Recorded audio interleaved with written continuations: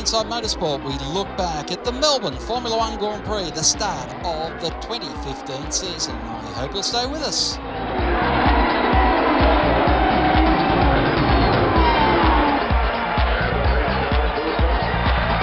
Lachlan Mansell joins me on the line now, and Lachlan, an interesting start to the year. Perhaps after we saw winter testing, it was a foregone conclusion, but Lewis Hamilton and Nico Rosberg certainly are the class of the field in the cars that look to be almost certainly going to take a manufacturer's championship. If anything, Craig, it looks like Mercedes have an even more standing margin over the field in 2015 than they did in 2014 because Nico Rosberg and Lewis Hamilton were just in a different class to the rest of the field. Last year we saw they had some reliability issues at the Australian Grand Prix, but they didn't have any such problems this year, and their margin in lap times back to the rest of the field was even larger than what it was last year. So it's not too much of a stretch to imagine Mercedes winning every single Grand Prix this season based on what we saw at the Australian Grand Prix. And with 4 power units, all that you're allowed to use, well, I guess there'll be compensations and grid penalties if you use more, but with only 4 power units and a number of teams already having lost their first power unit, does bode poorly for all the other manufacturers, because we basically saw faults in every other manufacturer's engine. And certainly our own Daniel Ricciardo is one driver who's going to be particularly affected by that because he lost one of his 4 Renault power units in the very first practice session of the weekend. The only saving grace is that I believe Renault have got more engine development tokens left to use up throughout the year than either Ferrari or Mercedes, so they're probably going to be able to bring in a more significant mid-season engine upgrade than either of the other 2 engine manufacturers. So let's hope for their sake that will propel them a bit closer to the front runners. Yeah, it's going to be interesting to see how we've gone from, less than 10 years ago where you'd use 4 engines before the first race of the year, now 4 engines for the year. And Christian Horner has certainly put the cat amongst the pigeons, saying Red Bull will pull out of Formula One if there's not a sensible way of approaching the engine situation. And of course, every other team has gone out of their way to criticise Christian Horner and Red Bull for that threat. Yeah, it's a bit of a dummy spit, to be honest, I think, that one. To be honest, I can't see Red Bull actually pulling out of Formula One with all the money that they've invested in it over the years in 2 separate teams, the main team and then the secondary Toro Rosso team. But, they're certainly not impressed with how things are looking at the moment. In the end, the bottom line is that Mercedes have done the best job with the technical regulations as they stand at the moment, and it's up to the other team to develop their cars to be able to challenge Mercedes. I guess one of the things that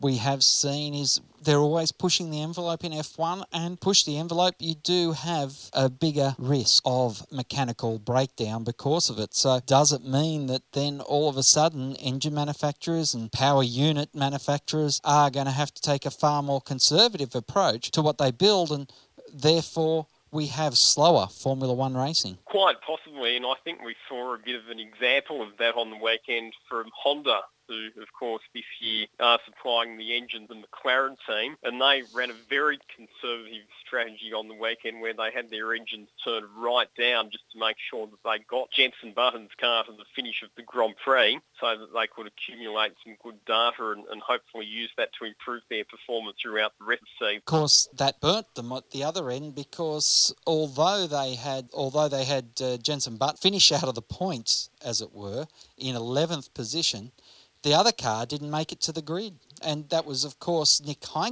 Magnussen filling in for Fernando Alonso, who is still no guarantee that he'll be on the grid in Malaysia in a week and a half's time. Yeah, there were a few cars, actually, that didn't make a dart. In fact, a couple of cars, the 2 Manor Formula One cars, didn't even make it onto the track at any stage during the weekend because they just didn't finish putting the car together in a satisfactory way that it could actually get out there and compete. We saw Daniel Ricciardo's teammate Danny Kvyat breaking down on the formation lap. He didn't start.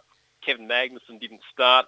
Valtteri Bottas in the Williams didn't start because he injured his back in qualifying. But then there was one team that actually did make it onto the grid above all expectations, and that was the Sauber team, who were embroiled in legal controversy in the lead-up to the race, with Guido van der Garde taking the team to court and declaring that he had a valid contract to drive for the team. That was only resolved on the Saturday morning before the race, and even despite all that pre-race drama, Sauber still managed to get both their cars home in the points, with the rookie driver Felipe Nasr coming home in an outstanding fifth position, which was a great effort for a rookie driver on debut, and especially considering that Sauber didn't even score any points last season. Marcus Ericsson finishing at 8th. And what was very interesting is this isn't settled in as much as Van der Garde has won about 3 court cases now, so you would think that there's no doubt that his contract and the paperwork he has, it's really going to be coming down to a financial settlement or somehow another car being made available for him to drive. Yeah, I think there's probably 2 ways that it will go from here. Either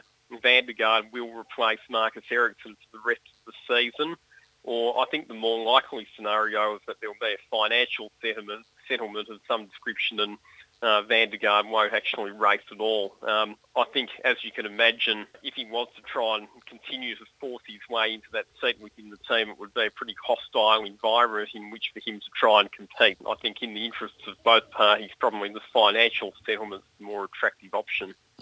One interesting point of view that was raised was the fact that Van der Garde, who paid his money and had his contract signed in the middle of last year, when Sauber needed that money to fund their program to complete the year, potentially, were it not for Van der Garde bringing that financial support at that point, Sauber could have gone the way of Mauritius team, which is what is now Manor Motorsport, or Manor Mauritius as it's being called, because if they don't have the Mauritius in the name, they don't have the opportunity of collecting a sum of rights that would be outstanding for that team. So, hopefully they will be racing the Manor team coming into not Malaysia, but be the first of the European Formula One Grand Prix. We do hope so, and in fact the Manor team arrived at Australia with what was essentially their car from last year, with the absolute bare minimum upgrades to comply with this year's technical regulations. So they're on a very tight budget, extremely tight. In fact, and it's unlikely, even if the cars had made it onto the track, that they would have qualified within the 107% cut-off.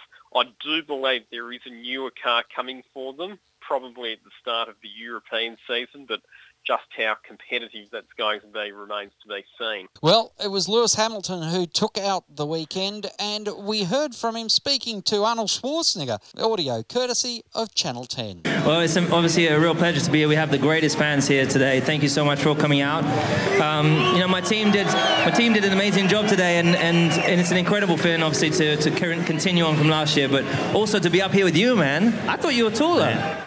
We go off to Malaysia now. Lachlan, where do you see Formula One heading? Quieter Sound doesn't seem to have the complaints that we saw last year, but do we need to have some more competitive racing to stop the new round of complaints that has occurred? Yeah, I think we absolutely have to have more competitive racing. If Mercedes keep dominating every Grand Prix the way they did in Australia, then a lot of fans are going to lose interest. It's not right in a sporting sense to penalise a team from doing the best job, but in terms of the entertainment and producing the commercial value the sport needs, then we do need it to be competitive at the front of the field. So it wouldn't be good for Formula One for Mercedes to keep dominating. The Malaysian Grand Prix has a history of producing wet weather, and that might be the equaliser. That might be the factor that brings some of the other teams into the equation. Well, we look forward to speaking to you after that event as well. Lachlan, thanks very much for your time today here on Inside Motorsport. Cheers, Craig. That's all we have time for this week on Inside Motorsport. Until next time round, keep smiling and bye for now. Inside Motorsport is produced by Thunder Media for the Community Radio Network.